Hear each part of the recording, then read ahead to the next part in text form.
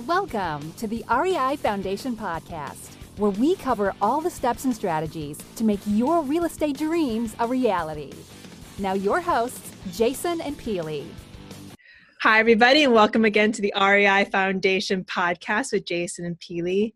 Today we have a very, very special guest. His name is Matt Rodak, and he's with Fund That Flip. Welcome, Matt. Thanks for having me. Happy to be here. Awesome. Hey, Matt. So a little bit about Matt. Matt is actually the founder and CEO of Fund That Flip, and his company provides fast, affordable, and reliable bridge loans to experienced residential real estate investors. Prior to Fund That Flip, Matt held leadership roles in sales and marketing and technology development for a large commercial risk management firm. He's also dabbled in real estate on the side, which is awesome, a good tie-in for today. And after being able to unable to find a reliable lender for his projects, Matt created Fund That Flip in order to provide a better experience for real estate investors. The company has built proprietary software or technology to make the borrowing experience first class from loan application all the way through payoff. They have a diverse source of capital, which includes their online crowdfunding platform, institutional investors, and lines of credit. This allows them to match borrowers' unique needs for the right capital. And over the last 3 years, Matt has scaled Fund That Flip from just an idea to a 25-person company with an office in New York City and Cleveland, and are now closing millions of dollars in loans each month. Wow. Awesome. Boom. Well, wow. That's incredible. That's incredible. Thanks for the... So we know you're in New York City today. Why'd you choose Cleveland for the second office? Yeah, so I'm originally from Cleveland, Ohio.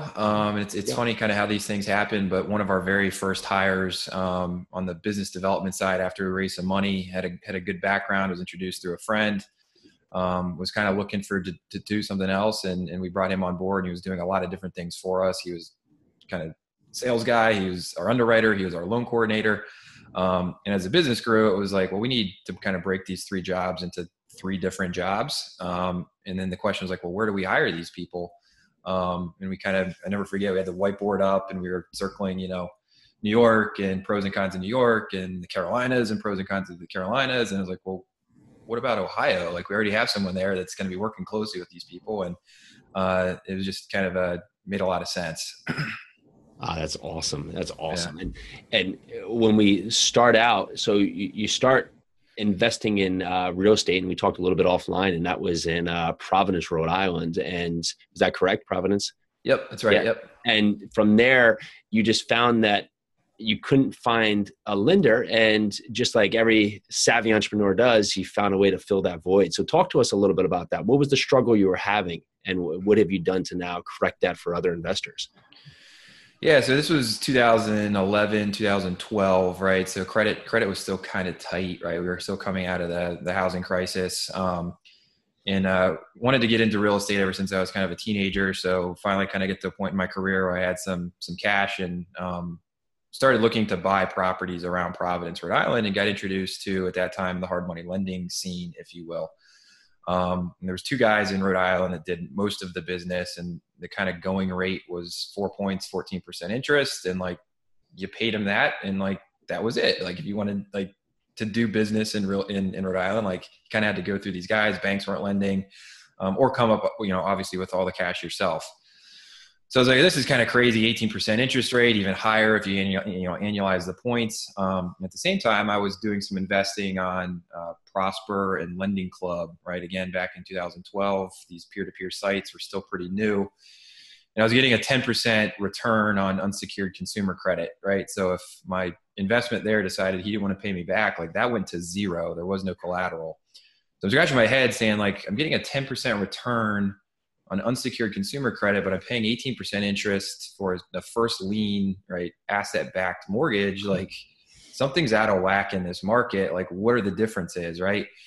And I kind of boiled it down. It was like the reason that, these credit sites, these consumer credit sites work is because there's standardized data, right? There's transparency around like how the underwriting happens. And I thought, well, like, we can do this for real estate, right? And there's clearly an appetite for yield on the investor side, because these guys are funding billions of dollars or hundreds of millions of dollars of loans at the time. And there's clearly a need on the real estate side. So my business, my entrepreneur kind of like desire to get out of corporate America at that kind of point shifted from, go be a real estate operator to like go build this lending company. And that kind of excited me more than buying real estate. And I just thought I could build a bigger business that had a lot of the things that I'm also interested in: technology, lending, real estate, kind of the finance piece of it. So that was kind of really it. I bought the domain back in 2012, actually. You can see that from our site. I found an old YouTube video of me pitching the idea back in 2012, which is kind of awesome to watch.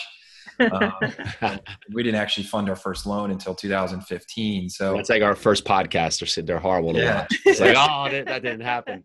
Yeah, but it is cool to kind of see, like, 2012 to 2018, from idea to kind of where we're at today, and everything that had to go right to kind of get there. But yeah, it's been fun. Well, what an incredible epiphany to have. You start in the investing space, which is where we're all at. We all started there at some point, but then you have this like light bulb going off in your head that, hey, I can fund these deals. I can be the money man and make it easier or more plentiful for other investors to have access to funding. And you said a key word too. You said, this is what excited me. So all the investors and everybody that's listening out there, listen to that. It excited him. It's what got him up in the morning. This is what drove him to create an amazing business. So kudos to you for following that feeling. And you talked about scale, right? And it's funny because we're always thinking of scale from a real estate investing perspective. And, you start with your first house and, takes you a year when it should have took 3 months. And then next year, maybe you do 2 or 3 houses, and then you finally start that scale just like you did there. So talk to us about your first funding deal. Like, how did you what was the point that you were like, okay, it's time to do this? And who was that customer that you were able to partner up with to provide that service? Yeah, that's a great question. It's one of those things, and for our business, it's like, I think for a lot of businesses, it's a chicken or the egg problem, right? So like, in order to go raise money for a deal, like investors want to like see the deal that they're funding, and in order to be able to fund someone, you've got to have the capital to like actually fund it. So, we did a lot of work on just like talking to investors and friends and family and networks of networks. And finally, what I did is I put together kind of a pro forma of a deal that we thought we were going to do. And I went around and I got at least 3 times more commitments than I knew I would need to fund the deal, because I knew 2/3 of them would flake out. And said, hey, if I find a deal that looks like this, like, can I count you in for 10 grand or 20 grand or 30 grand or whatever you can do. And I got enough yeses to the point where I was like, all right, I feel confident now that if I go and sell a borrower on our ability to deliver, like, we'll actually be able to deliver. And that's what we did. And kind of the first deal came in through our network. So I'm a big believer in networking, and maybe we can talk a little bit about that, because even how we got to meet each other, I think, is kind of a funny story. But I had networked with Jay Scott, who's kind of a big personality on Bigger Pockets, and Ankit Dougal, who's kind of a big personality in New Jersey and also Bigger Pockets at this time. And I forget which one, but one of those guys made an introduction to a guy named Jonathan, who's also a Bigger Pockets guy, who was flipping a house in Trumbull, Connecticut. And Jonathan could get comfortable with us because we had these other guys kind of on board and say, you know what, let's give these guys a shot. And I think our first loan was $125,000. We were able to raise that money kind of through that extended network. And then we had a real deal that we could put up on the website. And then kind of things just started to snowball from there. So like our first 4 loans were like very painful. We didn't know what we were doing. Like raising the money was kind of, very like, wasn't there. Right. But, you start to build up enough traction, and then the 5th loan gets a little bit easier. The 6th loan gets a little easier. By the 10th loan, people are like, this is real, and they're starting to get paid interest. So their $20,000 investment turns into $100,000 kind of on the platform. And then it just kind of goes from there to the point where, we launched 6 deals yesterday. We raised $970,000 in probably inside of 3 hours. Wow. Right. So like at some point, right, the snowball just starts rolling down the hill, and we've got now more investors on the platform than we can find high quality deals, which is a good problem to have. And these things just kind of fund themselves, which if you think about kind of where we started is bizarre, right? We've raised almost $100 million online, largely from people that we don't know or don't know us. But like, again, like the transparency and the technology and just the track record, facilitates that trust, that can happen, which is kind of crazy.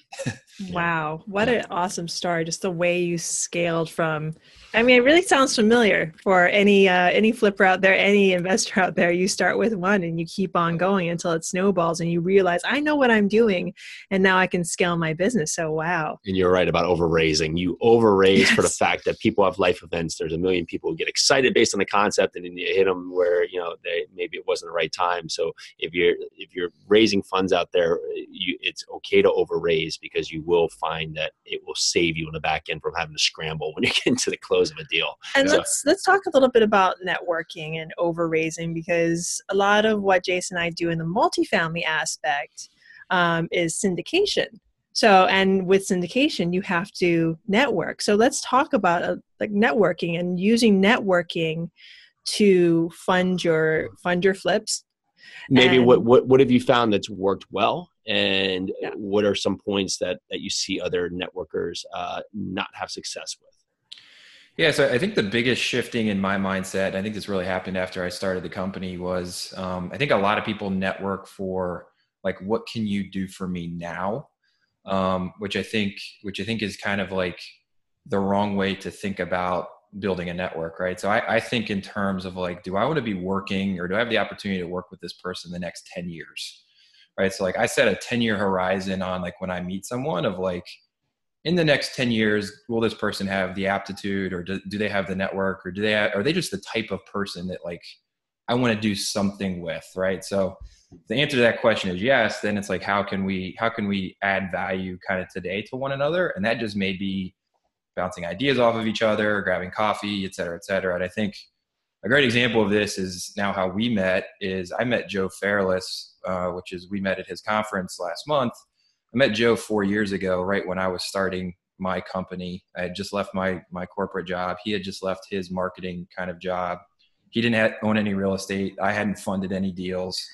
And we met for coffee, and we met through another connection that neither one of us knew that well, but we were talking about what we were doing, and she kind of put the pieces together and said, hey, you guys should get together. You're both in real estate. So we met in the East Village. We had a coffee. Joe was really sick, actually. And we just talked about what we were up to. And he's like, I think I'm going to start this podcast. And I was like, I think I'm going to start this company. Like, let's keep in touch. Like, that's kind of cool. So I was podcast guest number 7, I think, for Joe Fairless. Yeah. And that relationship has grown over the years. We sponsor his podcast. We've gone to his conference. He's obviously had much better guests than me since then, Everybody's it's an amazing conference. If you're there, it's incredible. So yes. So like you never know. Right. And 4 years later, we're good friends and we've done business together, but never like we probably thought we would, like when the conversation started and I'm sure we'll be doing other deals, for the rest of our lives together just because of a connection that someone made. And Joe and I's kind of mindset of like, let's just agree that we want to keep in touch. Who knows what happens, but like, right. Let's just do that. Right. And I think that's the mentality that you have to have if you're going to network, is not only the long horizon piece, but also, you're not networking. Like for me, I wasn't just networking with Joe. I was networking with Joe's network. Right. And, I think that's the other thing people forget is like, whether I do business ever with Joe or Joe does ever business with me, like I'm connected and I can help Joe syndicate his deals because I'm talking to investors that aren't, just invested in fix and flip debt, but they want to take equity positions in large apartment buildings. So like I can now make that connection because like I can vouch for Joe that Joe's going to be a good guy, right? And vice versa. He's making introductions to people that are in the flipping world and his Cincinnati, meetup and a lot of other things. So like you're networking with the person's network, but you've got to take a very, I think, long time horizon to get the payback and be willing to make that investment for this stuff to really work. Yeah, it's amazing that it's about surrounding yourself with powerful, like-minded individuals who have the same purpose of creating a better life and creating a better atmosphere around them. So yeah, so true. Thank you for that. And if you look at how you've both excelled. I mean, so in episode 7, I think Joe's on like 17,000 or somewhere. I know he's about 1,500 episodes down. It's crazy. It's crazy. And to see how far you've both come kind of together.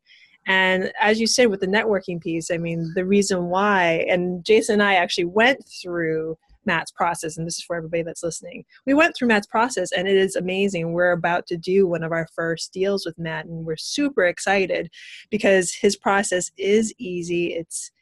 It's tailored to the investor's needs. And the reason why I even thought to call you is because you had a little blurb on Joe's website saying, sponsored by Fund That Flip. I was like, well, I didn't know that. Interesting. Yeah. If Joe says these guys are good, then they must be good, because Joe doesn't even do flips. He doesn't do flips. Right. He does large apartment buildings. So I'm like, well, if he's willing to be in the flip industry and like say these guys are worth putting on their website, then they must be good. So that's the key to networking, is that you never know who you're going to meet. And so looking at your business today, and we're fast forwarding, what is something you're focusing on? You've built this team around you. And so you're gotten away from probably running around, having to source everything yourself. How have you created this successful team for people that are looking to build out their real estate team, whether it's on the flipping side or another space? Yeah, I think team is something that is so important. I think one of the frameworks that I'm really using now, and I think in some regard I've always used, I just didn't realize I was using it, that I'll share, is like, I read this recently. It's the idea of breaking things into hands-on, eyes-on, and mind-on, right? So what do you have to have your hands on to really move the business forward? What do you have to have your eyes on from more of like got to check in with my GC, but my GC is good, but just need to, check in and make sure things are going well. And then mind on what's going to come into either the hands on or the eyes on kind of piece of your business in the next 30, 60, 90, 180 days out, that you're kind of starting to formulate, right, some ideas on. So I think, early on when you're on this in your own, and kind of the framework is like anything that you have your hands on, you should be able to move forward in a big way in a 2-week period, and then move on to something else with hands-on, right? So you want to set up 2-week sprints of hands-on stuff, and that's like where 80% of your time is on, because that's a long enough period of time that you can actually make real progress, but not so long that you're going to neglect other things that have to happen, right? So I think, great.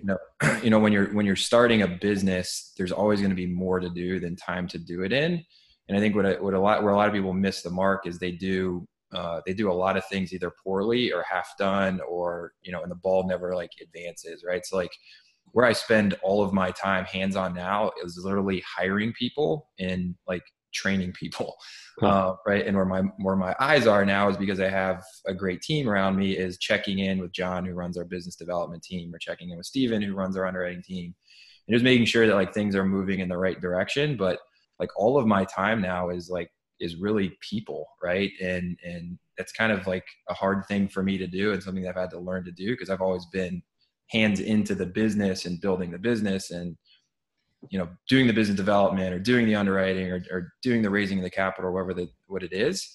And I think the only way you get to that from building a team is like, you're super focused on what is the thing that I really have to do for the next 2 weeks that's really going to make a difference, right? So like when it was just me early on, I was like, I got to go raise this money. That's all I did for 2 weeks, right? Nothing else happened in the business for 2 weeks. It's like, all right, I got the money now. Like, what do I need to do? I need to go get a deal. So like for 2 weeks, that's all you do. And that's hard to do because it feels like you're leaving so many other things on the side. But I think that's the only way you actually get to a point where eventually that's like, all right, what do I need to do? I need to go hire someone that can go get the deals, so I don't have to get the deals anymore, and I can focus on other things, right? So like, I think that becomes, super important in terms of like growing a business and growing a team, and then kind of instilling in your team like the same way, like, hey, where should their hands be? Where should their eyes be? Where should their kind of mind be, so that, they're able to scale themselves up as well. Who was your first hire and why? Yeah. So it's kind of an interesting question. I came with the idea very much by myself, and I worked the thing probably for close to a year by myself, just workshopping it. And there's some legislative things that passed that actually made what I wanted to do possible around the same time in 2013. So I brought on advisors first. And one of the advisors that I brought on, we kind of had an agreement of like, if this turns into something real, like he wanted to join the team full time. So Steven, our COO, kind of is also a co-founder now at this point. And I think what you look for is someone that shares, at least what I cared about, was someone that shares values, right? Like hard work and building things and, making money. I think that's an okay, like, way to be motivated. But like, what do we share value wise, but like, what gaps can he close or she close for me that I don't have, right? Like, it could be experience, it could be communication style, it could be a network, and I think all of our hires have had that to some regard, right? You want to look at your weaknesses and be honest with your weaknesses. If you don't know what your weaknesses are, think about like, what do you not like to do in your business? And it's probably because it's a weakness, and start hiring people that like to do those kind of things, because they're probably good at it. Yeah.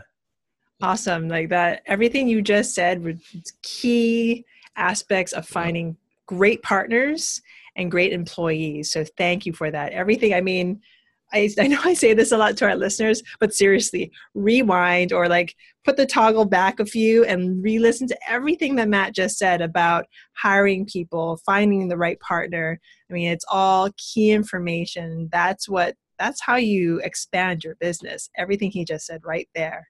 And so how does a real estate investor now coming into your space, now you have your team set up, you have your system set up, what's some guidelines that you give to a real estate investor who's looking to maybe either get themselves off the ground or just really scale their business? What do you see as we'll say a learning process that real estate investors go through, or what are steps they can just be super synced prepared to really take this through the process? Yeah, so our products and services are really designed for, the investor that's done a few of these already, has 2 or 3 under their belt. They've likely used their own cash, family, friends. They have teams and some processes in place. They've probably made some mistakes and have learned, but we're really looking, where we fit in best is really helping that person then scale, right? So, they've done the deals, they know how to find the deals, they know how to manage them, they know how to get out of them. But they spend half of their time, raising capital from that network of private investors, or they've gotten bank financing, or, whatever the case may be. Our product's really tailored to say, hey, like, you're good at finding properties, fixing them up, selling them. Focus all of your time on that and find more of them. Like, we handle the capital side of it.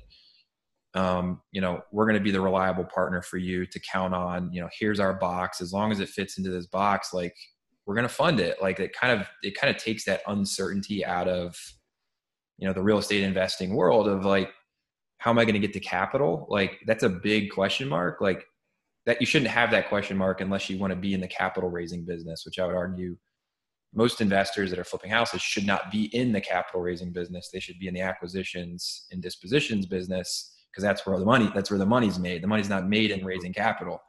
So like, that's kind of where we focus is, we're not a great market if you're trying to get your first deal done or maybe your second deal, just speaking candidly.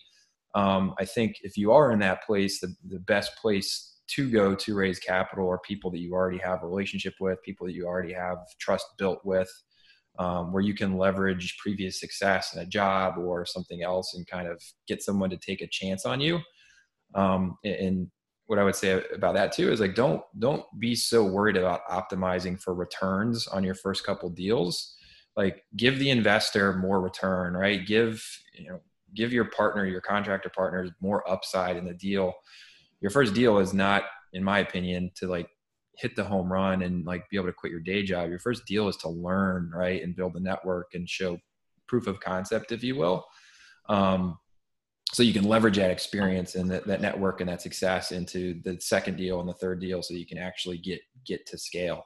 And I think that's where a lot of, early stage investors like can't get past from 0 to 1, is because like they're upset that the investor wants it's 70% of the upside. It's like, who cares, right? Like give it to them, get the deal done. Like, what's the difference really between 60 and 70 or whatever you want? Like, that doesn't matter, right? Like what matters is like getting that first deal done and having the track record. And I think that's the other thing. If you're getting into this business because you need a quick paycheck, you're going to find nothing but disappointment in this business. Again, like you need to be thinking in 10 and 20 year increments if you are going to venture into the real estate investing world. And if you have that mindset, it's a lot easier to make those trades on the first deal because it's just a stepping stone to a bigger journey. That's awesome. I love your mindset. And we'll stick in the mindset realm there is that when looking at you scaling your business and be able to grow so rapidly, or other people like Joe, what's some common themes you see that would be helpful for real estate investors who are just starting out and trying to figure out how do they create this sustainable business? What's something that's a hurdle you see for people? Yeah, I think a lot of people get stuck in the, like, what do I want? Like, what do I want? And when you're building a business, it's about figuring out what other people want and then figuring out how to get them what they want, right? So like from our investors' perspective, like they want a fair risk adjusted return that's protected, by the asset. When I say investors, the people that lend on our platform, right? So like we have a very good understanding of what they want, which informs how we underwrite and what products we take to them from a loan perspective, right? So same thing. What does a borrower want? They're going to tell you they want low rates and they want, no fees and a lot of other things, but what they really want is like reliability and speed and transparency and communication. And like, yeah, the rate's important, but like there's a lot of other things that like can blow a deal up a lot faster than a 11% rate versus a 10% rate, right? Like if that's blowing your deal up, like it's probably not a good deal. And same with employees, like what do they want, right? Like most people want more than just a paycheck, right? So like figuring that out and your job as the entrepreneur is to connect all of those dots and help people get what they want or show them a path to how they get what they want. And by the virtue of you doing that, like you end up getting kind of what you want, right? If everyone's interests are aligned. So like, I think that's the big thing is it's like, well, I want to do this. Like, it doesn't matter what you want to do. Like the market tells you like what matters and like what you can do. Like listen to the market and then go figure out like what the market wants. When I say market, like those are just different people, right, in the market, and then like figure out a way to give it to them. Boom. So basically figure out a way to add value to other people's lives and you'll have value added to yours. Yes. Said much simpler. No, I love it. It's perfect. No, everything you said is just, it's such a great giving value add mindset. And that's what we're all about here. It's like, how can we add value to you? And you have to think of a lender as part of your team too. Exactly. So if you're looking to flip properties and you're worried about 10 to 11% and the 10% says they're going to close in, 10 days and all of a sudden you can't get them on the phone and you're at the 9.5 day and you don't know what to do. And then all of a sudden you don't get, your draws as you're expected, or you have 11%, they pick up the phone every time. They're timely. They're able to, they have a process that keep just the peace of mind right there will save you probably years of your life. So where do you see fund that flip going? Where does this evolve to? You've grown so much in a couple of years here. Where does the next 5 years take you? Yeah. So, I mean, I think, and our name somewhat suggests this, is like, we're pretty committed to staying focused on the residential, 1 to 4 family space. And I think there's a lot of value around being specialists. And maybe I'll work in another bit of what's in my head. Like, I think a lot of people that want to start a business, specifically real estate, like they tend to chase the shiniest object. Like, oh, this new deal just came in from this wholesaler, and they think they're going to do it. And it's like, but it's not what you do. It's not like it's outside of your market, or that's outside of your asset class, or that's outside of the plan that you put in place. And like, it's very tempting, trust me, because like we have built this business and we can do a lot of things with it. But I think the less focus you have, the more value you can add to the people that are, you're trying to serve at your core. So like, we're very committed to the 1 to 4 family space, and we're a lender, right? So we, our primary objective over the next couple of years is to go, build a business that's originating $1 billion worth of loans every year. Awesome. So that's kind of the goal, but we also see, the market that we play in, if you think about what a real estate investor on the residential side has to do, they have to find properties, they have to analyze properties, they have to put offers in on those properties. if they get the offers accepted, then they have to, acquire the property and finance the property and get property casualty insurance and title insurance and a lot of other things that happen at point of sale. And then they have to get a lot of supplies on site to fix the house up and manage contractors and then ultimately dispose of the asset to get paid. The big vision, right, for our company is that we play in every part of that, right? So if you're a real estate investor, you wake up in the morning, you log on to fund that flip. You've got a dashboard of all your properties that are in place. You can easily analyze them with the tools that we've built. You can order your property casualty insurance, title insurance at the point of purchase. Like you can manage the contractors, you can order supplies all through kind of the platform and the app and manage your business there, which we think obviously makes our lending business more sticky, but also creates more valuable, and we can help our investors do more deals, and that's good for us as well. So like we want to work up and down the value chain, and we're already starting to implement some of this. So we have a new software out called Realizer, RELYZER.com. It's a mobile first application that, investors can quickly analyze deals and figure out how much they should pay for the property based on a desired profit or a number of other things you can solve for, as well as like build detailed statements of work. The vision this year will be to start piping like off-market properties in there from some NPL funds that we're working with. So like we want to build out this entire ecosystem that really brings value to the residential real estate investor, where we primarily make money off of funding projects. Okay, go back, because you just like you're talking my language. You just said something about creating a whole aspect around the construction area. That's a huge value add. Huge value add. So as soon as you get that, call us. We'll beta test. Yeah, and then we'll jump on. But you think about it too. There's nothing lost in between, because yourself, your company is already helping basically the real estate investor just vet their own deal for what you're going to do on the back end. So it almost quickens that process. So yeah, that's an amazing idea. I mean, I'll be shocked and excited to see it when it happens, because it's going to be an awesome step for everybody. Thanks, man. So I have a really important question for you. You are stuck in a cavern with 5 Tyrannosaurus Rexes. Yeah. What do you do? What do I do?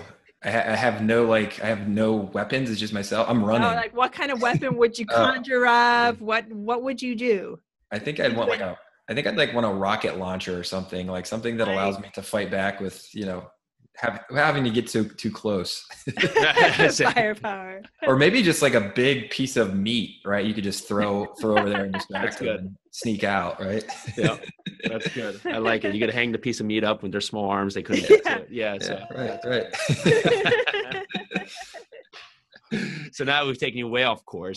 Yeah, we'll slowly bring ourselves back into. So how do you start your day? Do you have a morning routine? Yeah, so I guess by the time I get in the office, I have an hour blocked off every morning, or every Monday morning, which is planned for the week, right? So kind of lay out the week and time block around, again, hands on, eyes on, mind on. What are the things that I need to move forward this week that are most important, and make sure that time is blocked off on my calendar to get those things done. And then a lot of the rest of it is just being available for the team to help them move their hands-on, projects forward. So do a lot of calls, do a lot of Skype meetings like this. And then, as I said, whatever time's left, like I'm recruiting. So we've got 10 interviews coming in this week for like 4 positions that we're hiring. So like most of my time these days is like interviewing people. That's incredible. Yeah. What are some words you live by? Some words that I live by, maybe I'll give you our company values, because I think they kind of started with me. So we codified our company values this year for the first time, and we built them around the word hustle. It's just this word that like kept coming back to me as I was thinking about things. Like, we're not the smartest group. Like, we don't have like the Ivy League education. We haven't raised a ton of money in terms of like growing our company, but like, damn it, if we can't hustle, right? Like, like if we can't outwork you, right? So like, each letter of hustle kind of stands for something else. So the H stands for hard work, right? So right at the top is like, we understand that like, if you want extraordinary results, like you have to put in extraordinary effort. And like, it starts with just showing up and putting in a good effort. The U stands for unity. So, we're in this together. Teamwork matters, basically, right? Look to lift each other up. This isn't a competition between people internally. Like, we're in this together. The S stands for success, right? So we're not doing this to lose, right? Like we value winning, and let's figure out a way to win, whatever that means. The T stands for transparency. So we share company financials on a monthly basis with all 25 employees. And I think that's kind of a tone that gets set with how we handle customers, right? Let's be transparent. What works about this deal? What doesn't? If a deal goes bad and lenders are in it, like what's gone bad? What did we miss? What are we doing to fix it, right? So transparency, very important. L stands for learn every day. So we're very like challenge the status quo, be creative, be curious, take chances, and like learn, right? And that's how everyone gets better. And then the E in hustle is empathy, right? So I think it's very important that, we always try to understand the other person's point of view. Doesn't mean we have to agree with it, but like we should try to understand it. And then try to, exceed expectations based on whatever that person's point of view happens to be. So, we've asked that question a lot. And it's the first time we've heard someone actually say, well, let's talk about the values of my company because they align with myself. And that's amazing. And I would put out there to all the listeners is that this is a challenge for you. The business you're building, do the values you have in that business also align with your values? And if not, how can you find that symbiotic approach? So yeah, I love that. Hustle. Cool. I remember it. Amazing. Thank you so much for that. Yeah. So for all of our listeners out there who want to get in contact with you or your team, start funding their next flip, how do they get in contact with you? Yeah, so definitely check out the website, fundthatflip.com. If you've got a deal you want us to look at, you can just email deals@fundthatflip.com. And then I'm available, Matt, M-A-T-T, @fundthatflip.com. Incredible. Well, thank you so very, very much for all your value, Matt. This has been a great, great call. Yeah. Thanks, Matt. Yeah, thanks for having me. This was a lot of fun. Perfect. Well, this is the REI Foundation podcast with Jason and Peely. Thank you again to Matt Rodak for being on our show. And thank you to you all for listening. We are so grateful. You have a great day now. Thanks for tuning into the REI Foundation podcast. Check back next time for more awesome tips and strategies to launch your new you in real estate.